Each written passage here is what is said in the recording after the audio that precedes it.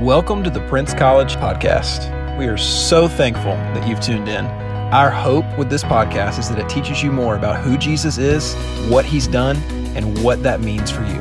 With that in mind, let's dive right in. Hope you enjoy. That was incredible. Hey, Prince College, it is great to see you. Nope, don't roll it again. Just only once is great. I think that's good. There we go. Awesome. Hey, I've seen a couple of new faces here tonight, so if I haven't had the opportunity to meet you, my name is Adam Tarver. I'm the college pastor here at Prince, and we're really thankful that you are here. Like my friend Emma said just a few minutes ago, we are in a series that we've been calling God Is. And we're just taking some time to talk about the attributes of God that are really important for us to understand. And the heartbeat behind this series is really simple. You see, I really want us to have a more full picture of who God is and what he has done so that we can more fully step into what he is calling us to. You see, as I've been just thinking and praying and spending time among you guys, well, I'm feeling just this deep sense that God is doing some amazing things. I don't know if anyone else in the room feels that, but I feel that. I feel that on Sunday mornings whenever we gather together and we worship together and we sit under the teaching of Pastor Josh. I feel that whenever we gather in this room on Wednesday nights and we just praise God and we're walking through these attributes of who God is. I feel it whenever I'm in family groups and I'm talking to you guys about the things of Scripture. I just feel from many of you that there's this deep sense to truly know who God is, to know him more deeply and to follow him more fully. And that fires me up because you see, what I believe in this generation. I believe that God wants to do incredible things in you, and I believe that God wants to do incredible things through you. Whenever I look out on a room like this, I believe wholeheartedly that there are people in this room that God is going to raise up to be church planters and missionaries, to take the gospel where it has not yet been proclaimed. I believe that. I believe that there are others of you in this room who God is going to raise up to be successful in industry and in the workplace so that you can support the mission of God, so that you can be a light in the workplace, so that you can be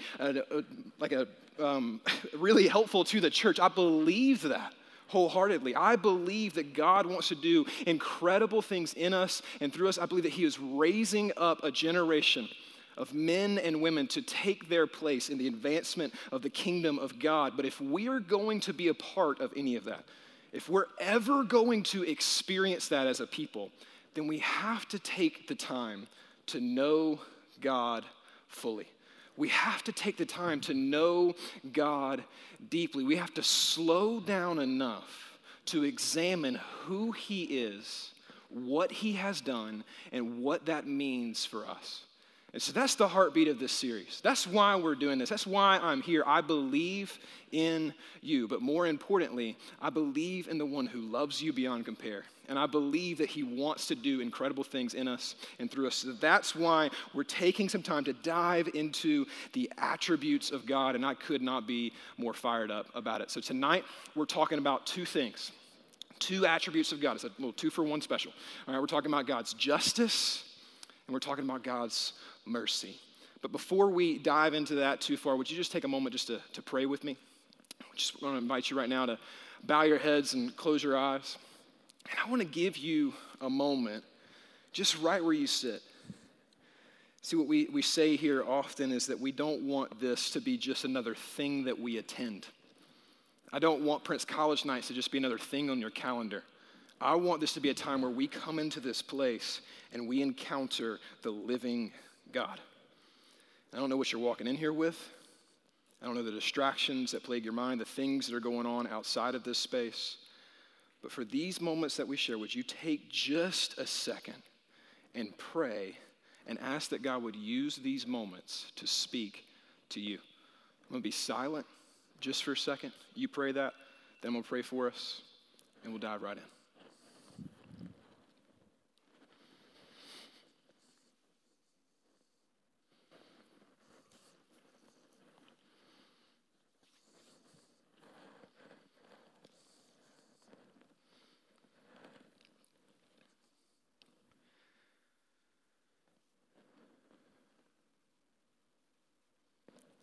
Heavenly Father, I thank you for this moment.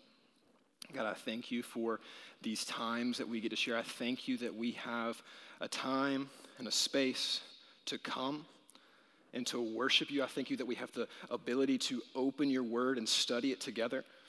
And God, I feel just very deeply those things that I was just talking about. I feel like you are up to something, that you're doing something. And God, I want us to engage in these moments well. I want us to draw near to you, to experience more of you, to hear from you. And God, I know that I'm incapable of producing that on my own. I know that. And I'm asking you to use these times that we share to speak, to be glorified in them. May they be a blessing to us. It's in Jesus' name that we pray. Amen. All right, hey, if you've got a Bible, I want to invite you to join me in Genesis chapter 1. Should be pretty easy to find. It's the first page of the Bible, okay? Genesis chapter 1, we're going to be spending some time in Genesis 1, 2, and 3 tonight. Full disclosure, we're going to hop all around the Bible, but we're going to be in these 3 chapters primarily. If you know me at all, chances are I've probably told you that Genesis is one of my favorite books in the Bible. All right, I really love Genesis. So if you ever want to nerd out on the things of Genesis, I would love to talk to you about that. But that's where we're going to be predominantly tonight. And tonight, like I said, we're taking some time to talk about the justice of God. How we, as God's people, are meant to be a people who seek justice because we have a God who is a God of justice. And as I was thinking about that this week and just really studying and preparing for our time together, I was thinking about how justice is like a trigger word in our culture today. We talk about it a lot. It's pervasive, right? We can talk about justice all day long. It's all over our culture. And what I found interesting is that no matter what socioeconomic status you belong to, no matter where you grew up, the topic of justice seems to be, at this day and age, the topic that is on the hearts and minds of many, many people. We think about justice a lot. And injustice, whenever we see it, whenever we encounter it, whenever it is exposed, enrages us, right? We've seen that a lot over the course of this past 2 years. There's been a lot of injustice revealed. There's been a lot of anger expressed. We see this all over our culture. There's no shortage of injustice in our world. And we are living in a time period in which injustice is more clearly seen than it has ever been throughout the entirety of human history. Like, you understand this, right? Like, in Jesus' day, Jesus couldn't just hop on Instagram and see about something that was happening over in Greece, right? But we can. You can. Whenever you pick up your phone, you can see injustice happening all over the world. And we've seen it, right? We've seen conflicts take place in places like Afghanistan and the mistreatment of women and people being treated as less than human. We've seen the refugee crisis that's happening all over the world right now, where families are being displaced from their homes because of the tyranny of the leadership of their home countries. We've seen just epidemics like disease, poverty, and food insecurity sweep across nations and leave generational impact. It's devastating. And that's just the tip of the iceberg. We could sit here all night and talk about the injustices that we see in our world. And whenever we see injustice, it just enrages us. It lights a fire in our bones. Whenever we see injustice in our world, it does not sit right with our spirit, and anger begins to emerge. And we cry out for something different. And we cry out for justice. This is a part of being human. This is a human response. And what is interesting to me is it's not just the response of humans that are religious, but of all people. There seems to be the longing within every human heart for justice. We cannot see injustice and remain content. The question that I have is, why is that the case? Why is that such a common experience? No matter how you grew up, no matter what background you belong to, why does that seem to be the case for every human heart? That's a question that I believe the Bible has a very clear answer to. And I believe we see it in Genesis chapter 1. So if you have your Bibles, I want you to read with me in Genesis 1, verses 26 and 27. This is after God has created the world and he's created the land and the sea and the animals. And it says this, it says, "Then God said, let us make man in our image." It's really important. In our image, after our likeness. And let them have dominion over the fish of the sea and of the birds and the heavens and over the livestock and over all the earth and over every creeping thing that creeps on the earth. So God created man in his own image. In the image of God, he created him, male and female, he created them. This is a beautiful picture. And I don't want you to miss out on the significance of this. This is God, the creator, forming us, the creation, in his very image, in his likeness, meaning that we are made to resemble and reflect his very character. And what we're going to see tonight is that a part of God's character is this. A part of God's character, an attribute of God that is very important, is that God is just.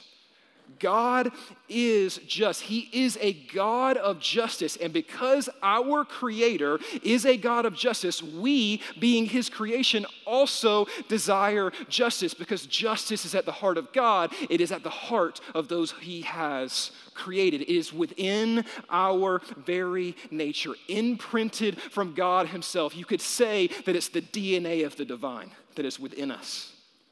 We long for justice. Now, the problem is, this is a common human experience. We long for justice, but we pursue it in a lot of the wrong ways.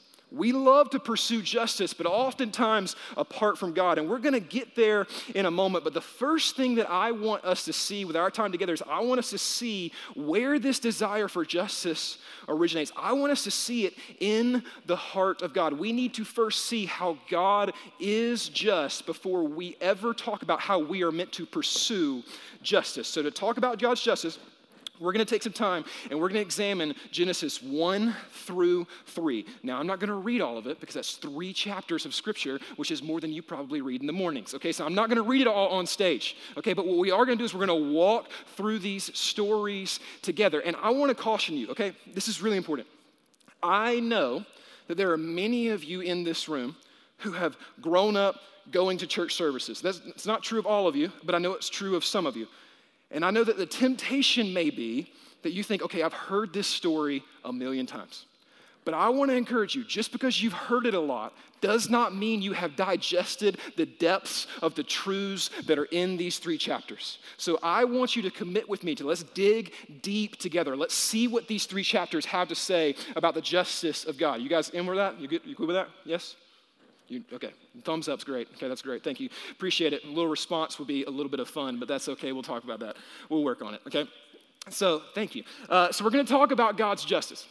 But in order to talk about God's justice, we need to talk about why that justice is necessary. Like, it doesn't make sense for, justice does not need to be seen if injustice is not present. So we need to talk about where the injustice originates. And we see that very clearly in these 3 chapters in Genesis. You see, in Genesis 1 through 2, we have this beautiful account of God creating the world in which we live in. Him speaking and galaxies being sent spinning into motion. It is beautiful. It is a display of his holiness, which is what we talked about last week. And right after the passage that I just read in Genesis 1, 26 and 27, it says this. If you got your Bibles, read Genesis 1, 28 through 31 with me.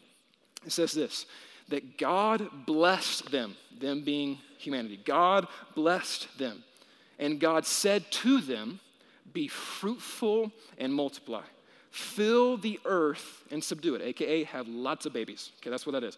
Have lots of children. Go fill the earth and subdue it.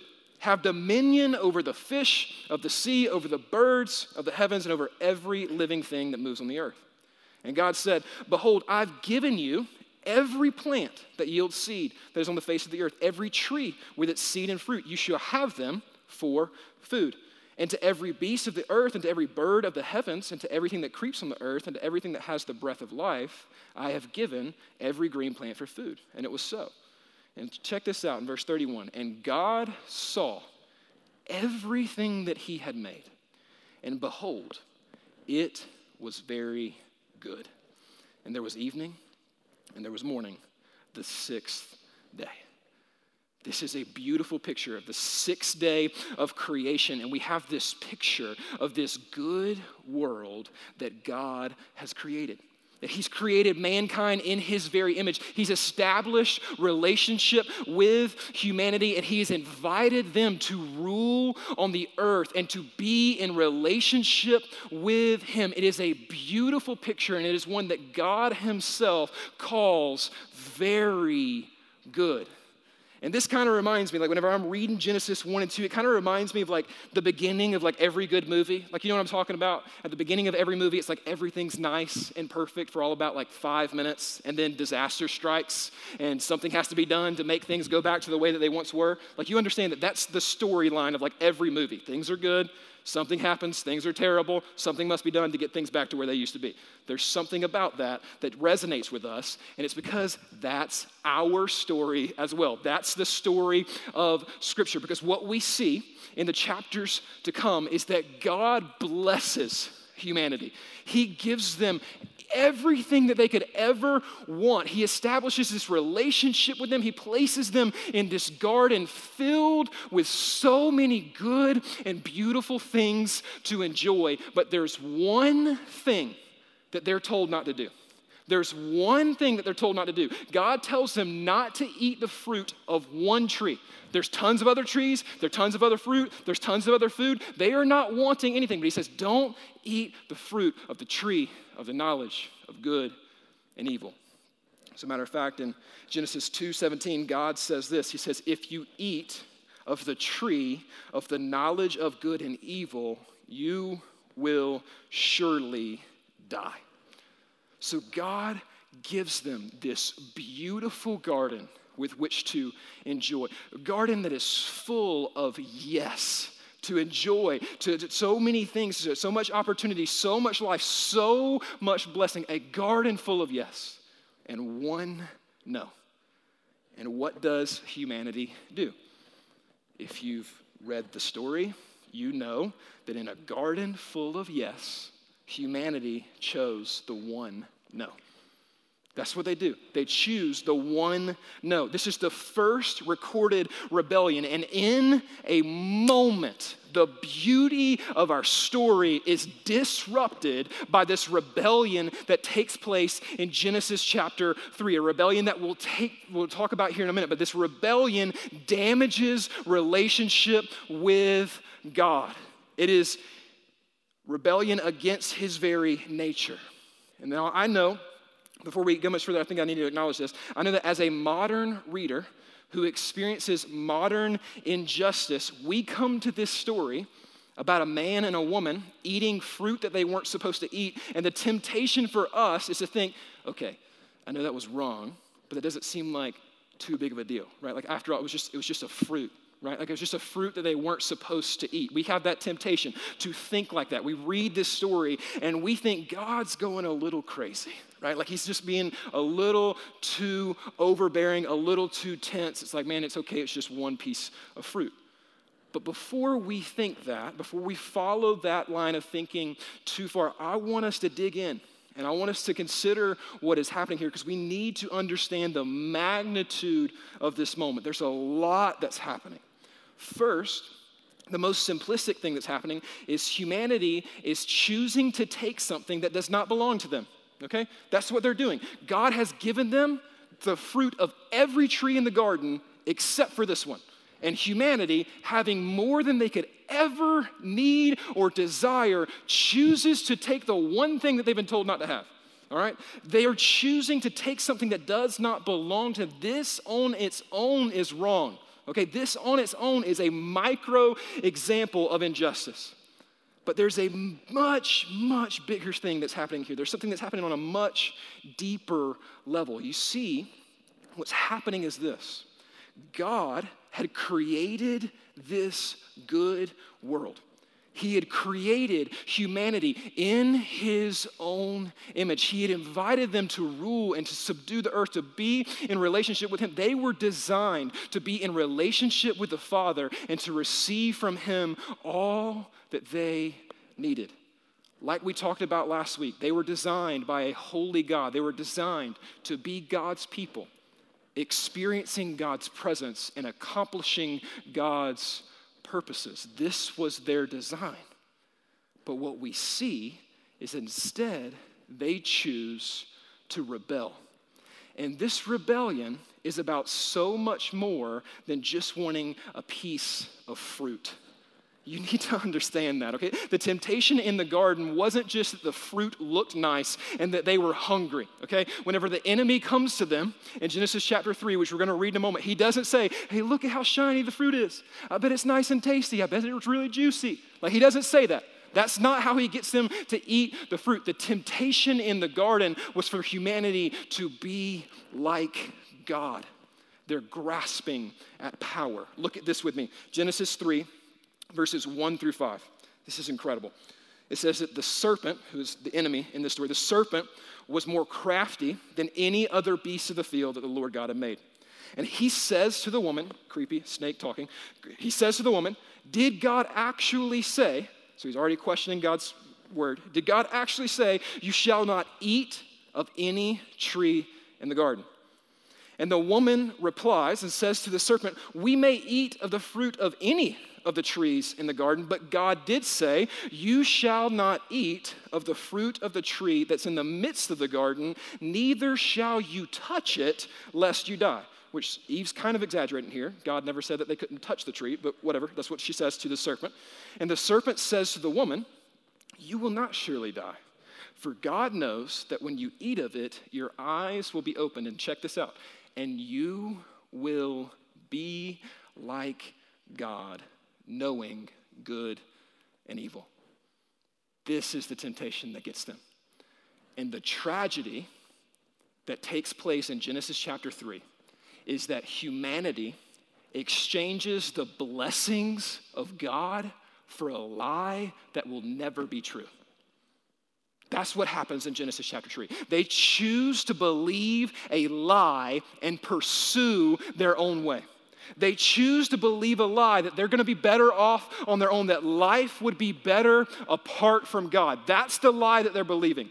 And because of this lie, we see the first rebellion. We see humanity grasping for power which does not belong to them. We see the first instance of wrongdoing. And because of that, the justice of God is required. Because of the wrongdoing, the justice of God is required. Because God is just, he must punish this rebellion. He must punish injustice. He must punish wrongdoing. And let's pause right here. Let's just be honest with one another for a second. This is where we start to get a little uncomfortable, right? Like, this is the moment when we start talking about God's punishment.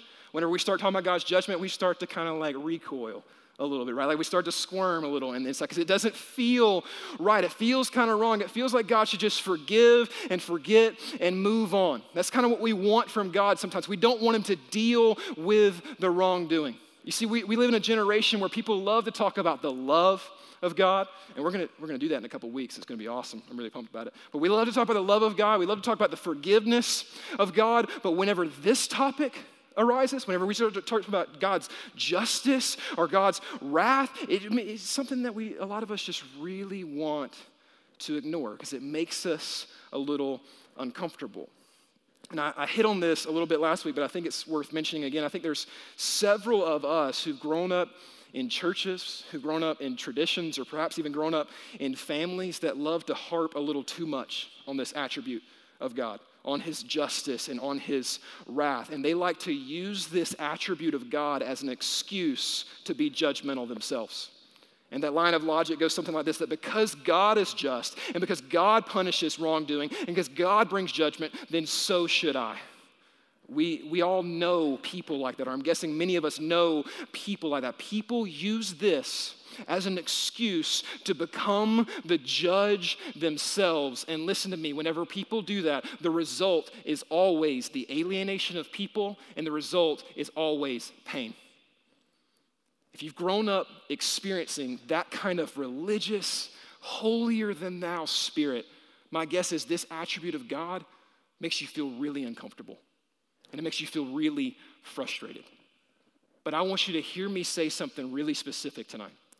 Don't ever equate the justice of God with the self-righteousness of people. They're not the same thing. They're not the same thing. The justice of God is not the same as the self-righteousness of people. They're very different things. People were never meant to assume the role of judge. That was always meant to belong to God because He alone is truly just. But I also need you to understand something else. That in order for God to be truly just, that means that He must deal with wrongdoing. That's what it means to be just. That justice means to see a wrong made right.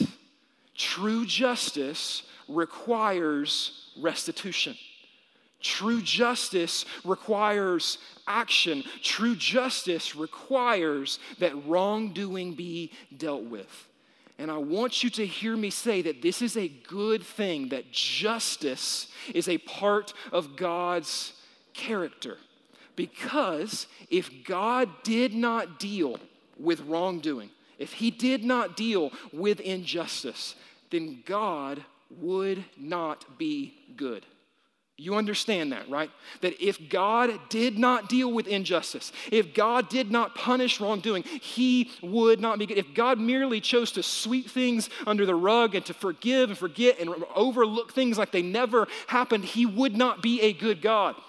But instead, He would be a God that's passive and indifferent about the things that pain His people. And that's not who God is. That's not the God that you want. That's not the God that you need. What we as humanity need, we need a God that stands up and puts wrongdoing to an end. We need a God who acts on behalf of His creation whenever they cannot act on their own. And that's the God of Scripture. That's the picture that Scripture paints for us. Scripture paints a picture of a God who gets angry whenever something is done to His people or by His people that is in violation of His character. I'm going to say it again. Scripture paints a picture of God that gets angry whenever something is done to His people or done by His people that violates His character. God cares deeply about His creation. He cares deeply about the way this world is supposed to be. He designed it. So whenever anything is done that is contrary to His design, He must take action. Because He is just. So He must deal with wrongdoing. If He didn't, He would not be good.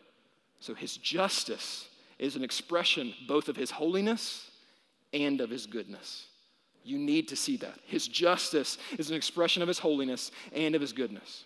So whenever we jump back into our story, in the opening chapters of the Bible, this is exactly what we see God do. That whenever Adam and Eve choose to rebel, they are punished by God, and they are set up on a trajectory that leads only to death. Again, Genesis 2:17, God told them, if you eat of the tree of the knowledge of good and evil, you will surely die.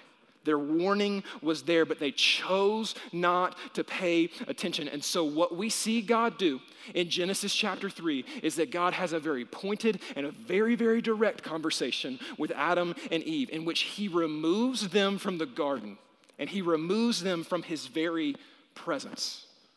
But I'm harping on all this. I'm explaining all this so that you understand that it's not just that God is angry at Adam and Eve for being a, disobedient little boy and disobedient little girl. That's not the totality of what's happening here. God is not like throwing some cosmic temper tantrum. You need to understand that God is not on some divine power trip. He's angry because of what this will mean for His creation. He is grieved by this, and he carries out justice because he's a good God and he is just, but he is grieved for what this means for his people. And the rest of the story of Scripture, the rest of the Bible flows from this place. And you will never understand God's justice if you do not understand this, that everything he does is for his glory and the good of his creation. So anything that threatens either of those two things must be dealt with because he is just. But what we see as we continue through the story of Scripture is that humanity continues to make these poor decisions, continues to pursue their own way, to distrust God and to choose to trust and follow themselves. The crazy thing is, God lets them do it. God allows them to. God allows humanity to pursue their own desires. And their corrupt desires continue to wreak havoc on God's good world and damage relationship with one another. The book of Romans talks a ton about this. If you want to learn more about God's wrath and the satisfaction of God's wrath, read the book of Romans. Okay? Romans 1, 24 and 25 says this. It says, therefore, God gave them up. People, that's what it's talking about. God gave people up in the lust of their hearts to impurity, to the dishonoring of their bodies among themselves. Listen to this. This is direct Garden of Eden language. Because they exchanged the truth about God for a lie, and they worshiped and served the creature rather than the Creator.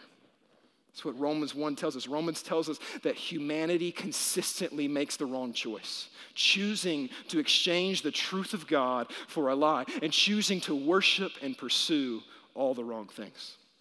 And as the book of Romans continues to unfold, what we see is that this is not just an Adam and Eve problem, that this is an all mankind problem. Romans 3:23 says that for all, every single one of us, all have sinned and fallen short of the glory of God. This is not just a problem for the characters of the Bible. This is a problem for you and I.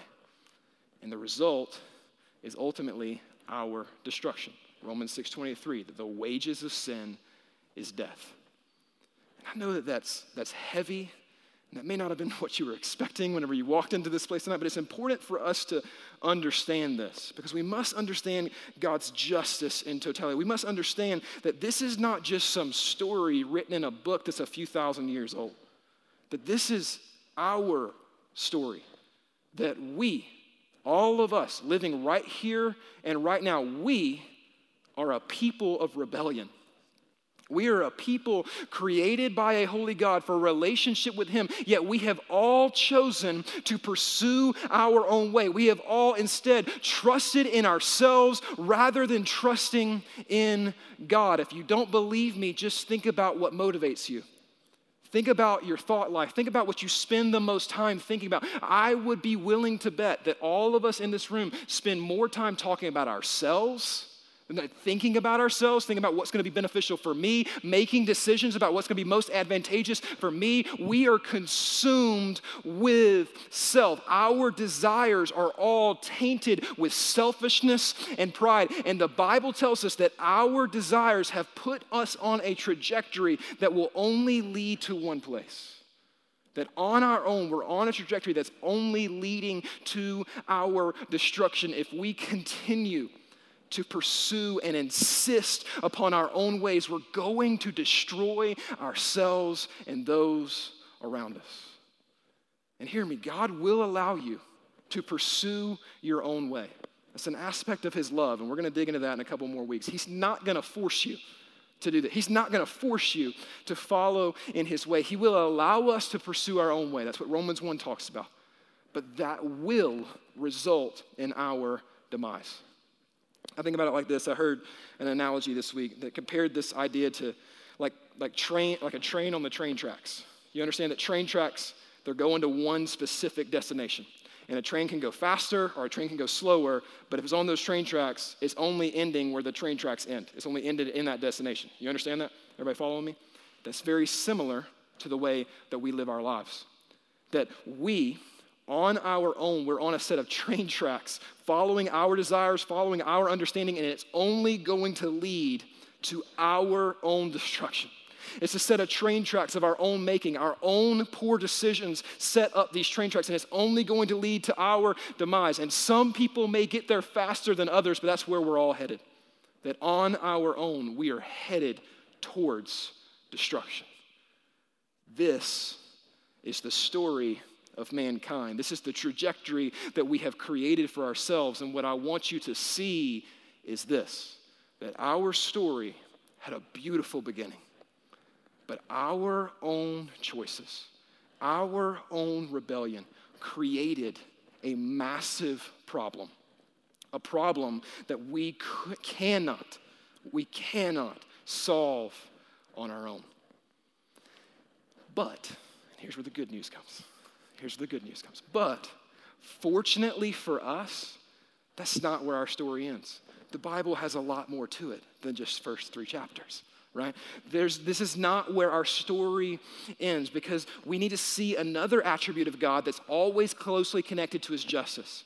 And what you see is that the attribute of God called his mercy is always connected to his justice. They're linked, that even though God demands justice, he often provides it in surprising ways that demonstrate his mercy.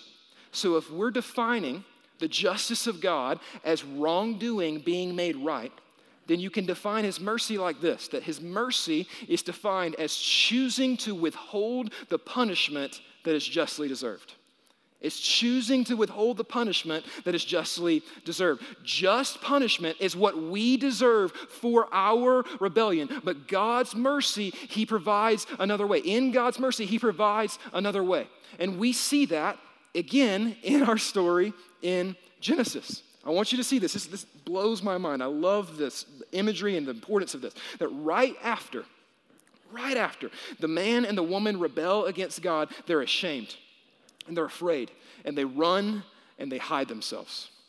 And what we see is that God confronts Adam and Eve in their wrongdoing.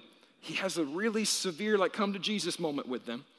And then this happens in Genesis 3 verse 21. I want you to read this with me.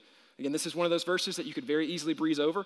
But in Genesis 3:21, it says this, "And the Lord God made for Adam and for his wife garments of skin and clothed them." This is significant. What's going on here? Remember, God had told Adam and Eve that on the day that they ate of the fruit of the tree of the knowledge of good and evil, they would surely die.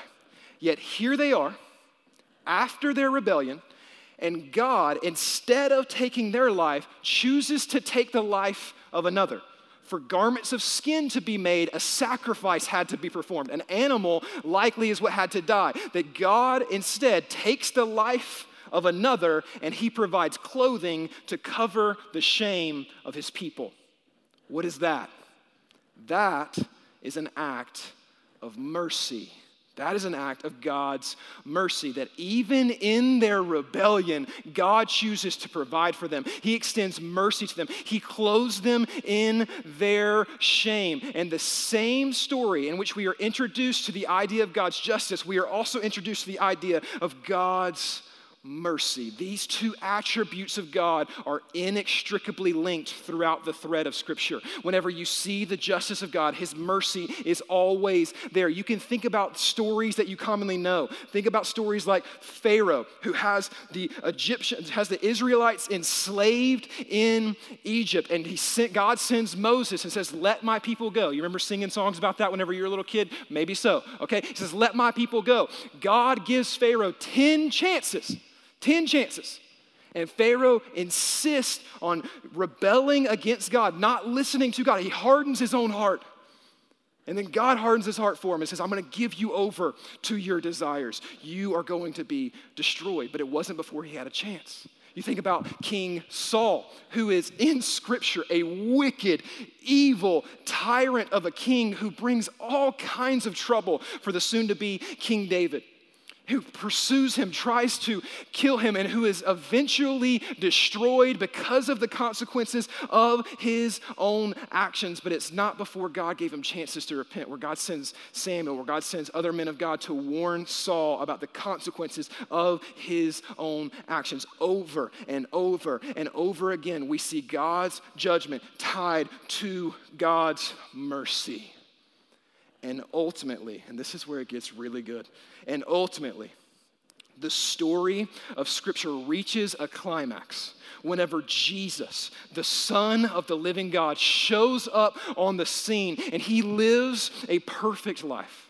The Scriptures tell us in Matthew, Mark, Luke, and John that he lives a perfect life in perfect submission to his Father, that he's the only one to ever live in perfect obedience to God, the only one to never deserve an ounce of judgment from the Father because he had never committed any wrongdoing. This is who Jesus is. Yet, what does he choose to do? That he chooses to lay down his life as a sacrifice for all of mankind. That's what this king does. Romans 5 talks about this idea, and in Romans 5:6 is while we were still weak, at the right time Christ died for the ungodly. Paul says that one will scarcely die for a righteous person. Maybe someone would die for a good person, someone would even dare to die. But God shows his love for us in that while we were still sinners, Christ died for us.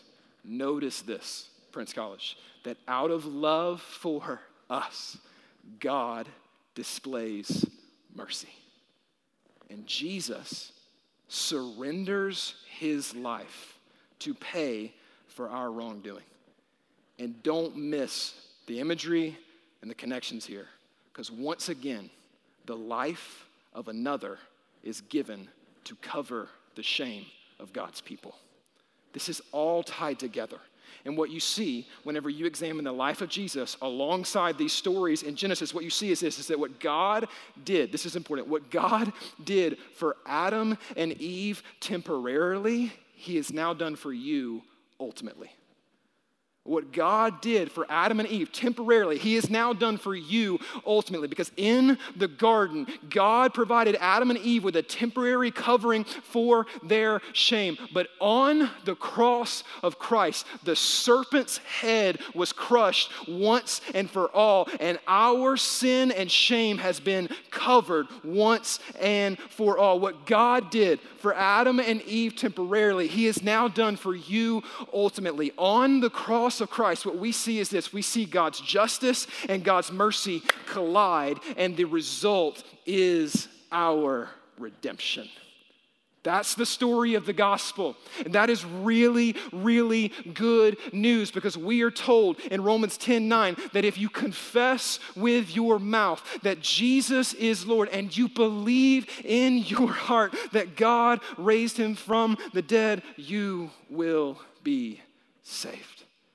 That his justice is satisfied on the cross. Our God is just, and our God is merciful. So the question becomes, as we wrap up, what now? What does that mean for us? What does that mean for college students and young adults living in 2022? How are we supposed to respond to all of this? If you're going to write something down, I'd encourage you to write this down. I think it's going to be behind me on the screens.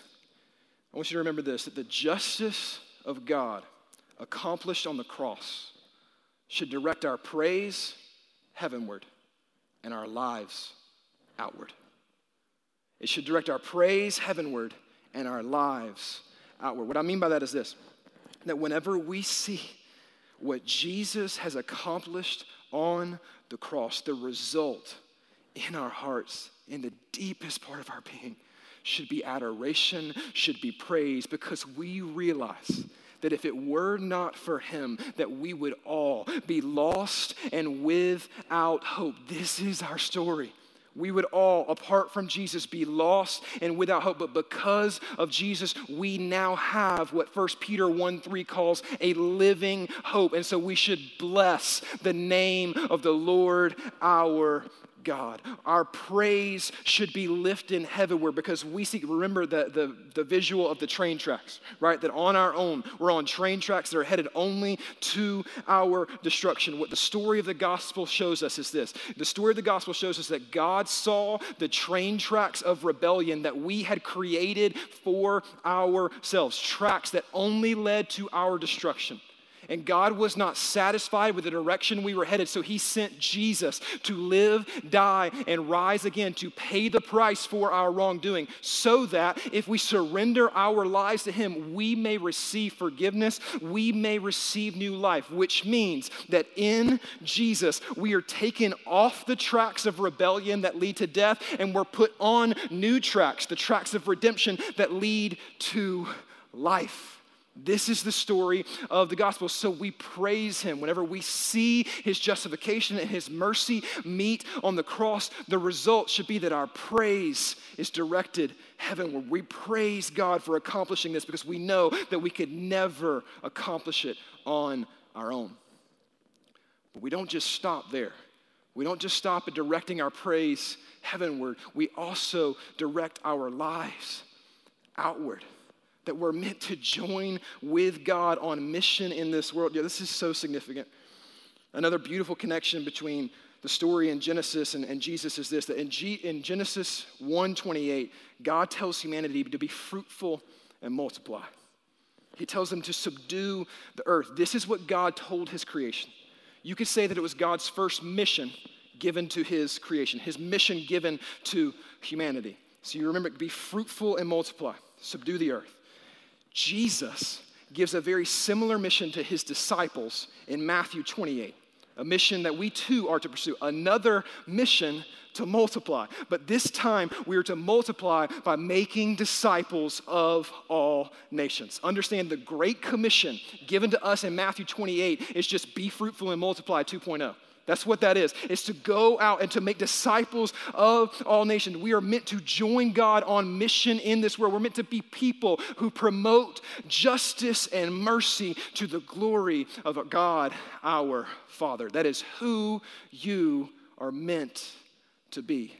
And so the way you pursue justice is going to look different than the world around you.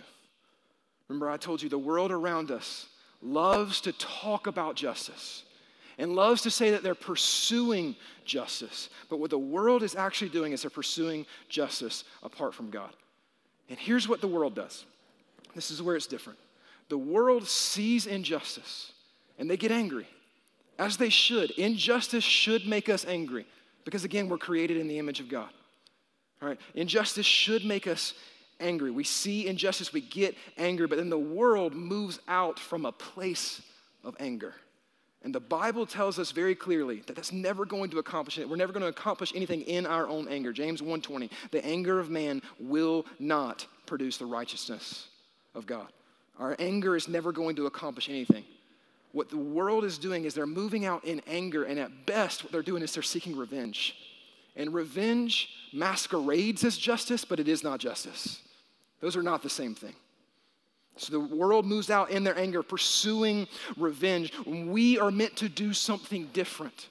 We're not meant to sit idly by. We're not meant to be people on the sidelines. The people of God are meant to rise up. We're meant to realize what has been accomplished for us in the life, death, and resurrection of Jesus, and we're meant to move outward, not turning a blind eye to injustice, but serving, helping, loving, and blessing those around us, moving towards those who have been wronged and who can't help themselves, because that's what our God does. That's who we are meant to be. You are meant to be a people of justice. You are meant to be a people of mercy. We are told this time and time again. Think about places like Micah 6 verse 8, that he has told you, O man, what is good and what the Lord requires of you, to do justice, to love kindness, and to walk humbly with your God. This is what is good. This is the good life that we are meant to live, that we are meant to direct our praise heavenward, to praise him for all that he has done, and then to walk humbly on our earth as we direct our lives outward, to do justice, to love kindness. As we close tonight, I want you to understand this. Our God is just and merciful. And if you belong to him, you are meant to display that to the world around you. My question that I have for you tonight is this, is how will you play a part in that mission? You've been created uniquely. You've been placed in this time and in this place for a reason. You've been given gifts. You've been given passions. You've been given attributes that are unique to you. How will you steward them to be a portrait of God's justice and mercy as you move into the world around you? Would you pray with me? Father, I thank you so much for who you are. God, I thank you that you are a God of justice. God, I thank you that you don't sweep wrongdoing under the rug, that you are angered by that which harms your creation. You are angered by that which threatens to compromise your glory. And you deal with it, proving that nothing could ever compromise your glory, proving that nothing could ever thwart you. You are a God of justice. You're a God of mercy. God, I just pray for everyone in this room tonight. God, I pray that we would see you more clearly than we have ever seen you. That we would understand your justice, that we would understand your mercy. And God, that it would overwhelm our hearts. And God, that we would be people who direct our praise heavenward and our lives outward. That we would live our lives differently because we belong to you. Here in a moment, the band's going to lead us in one more song. We're going to sing about how Jesus Christ is our living hope. But before we do that, I just want to encourage you. There may be some of you in this room tonight who have never surrendered your life to Jesus. You have never experienced Jesus to be your living hope. I want you to know that here in a moment, there's going to be a few of us that are standing in the back. And if you want to talk to us about that, if you want to pray about anything that's going on in your life, we'd love to talk to you. We'd love to pray with you. If you want to stand and sing of the goodness of God, that Jesus Christ is our living hope, I want to invite you to do that. If you want to sit and pray, do that. However God is stirring in your heart, I encourage you to respond in these moments. Remember, we're here to encounter him. So, Father, we love you. We trust you. Be glorified in us. It's in your name that we pray. Amen. Thanks so much for tuning in to this episode of the Prince College Podcast. If you'd like more information about our ministry, you can check us out online at www.pabc.org/college, or you can follow us on social media at prince.college. We'll see you next time.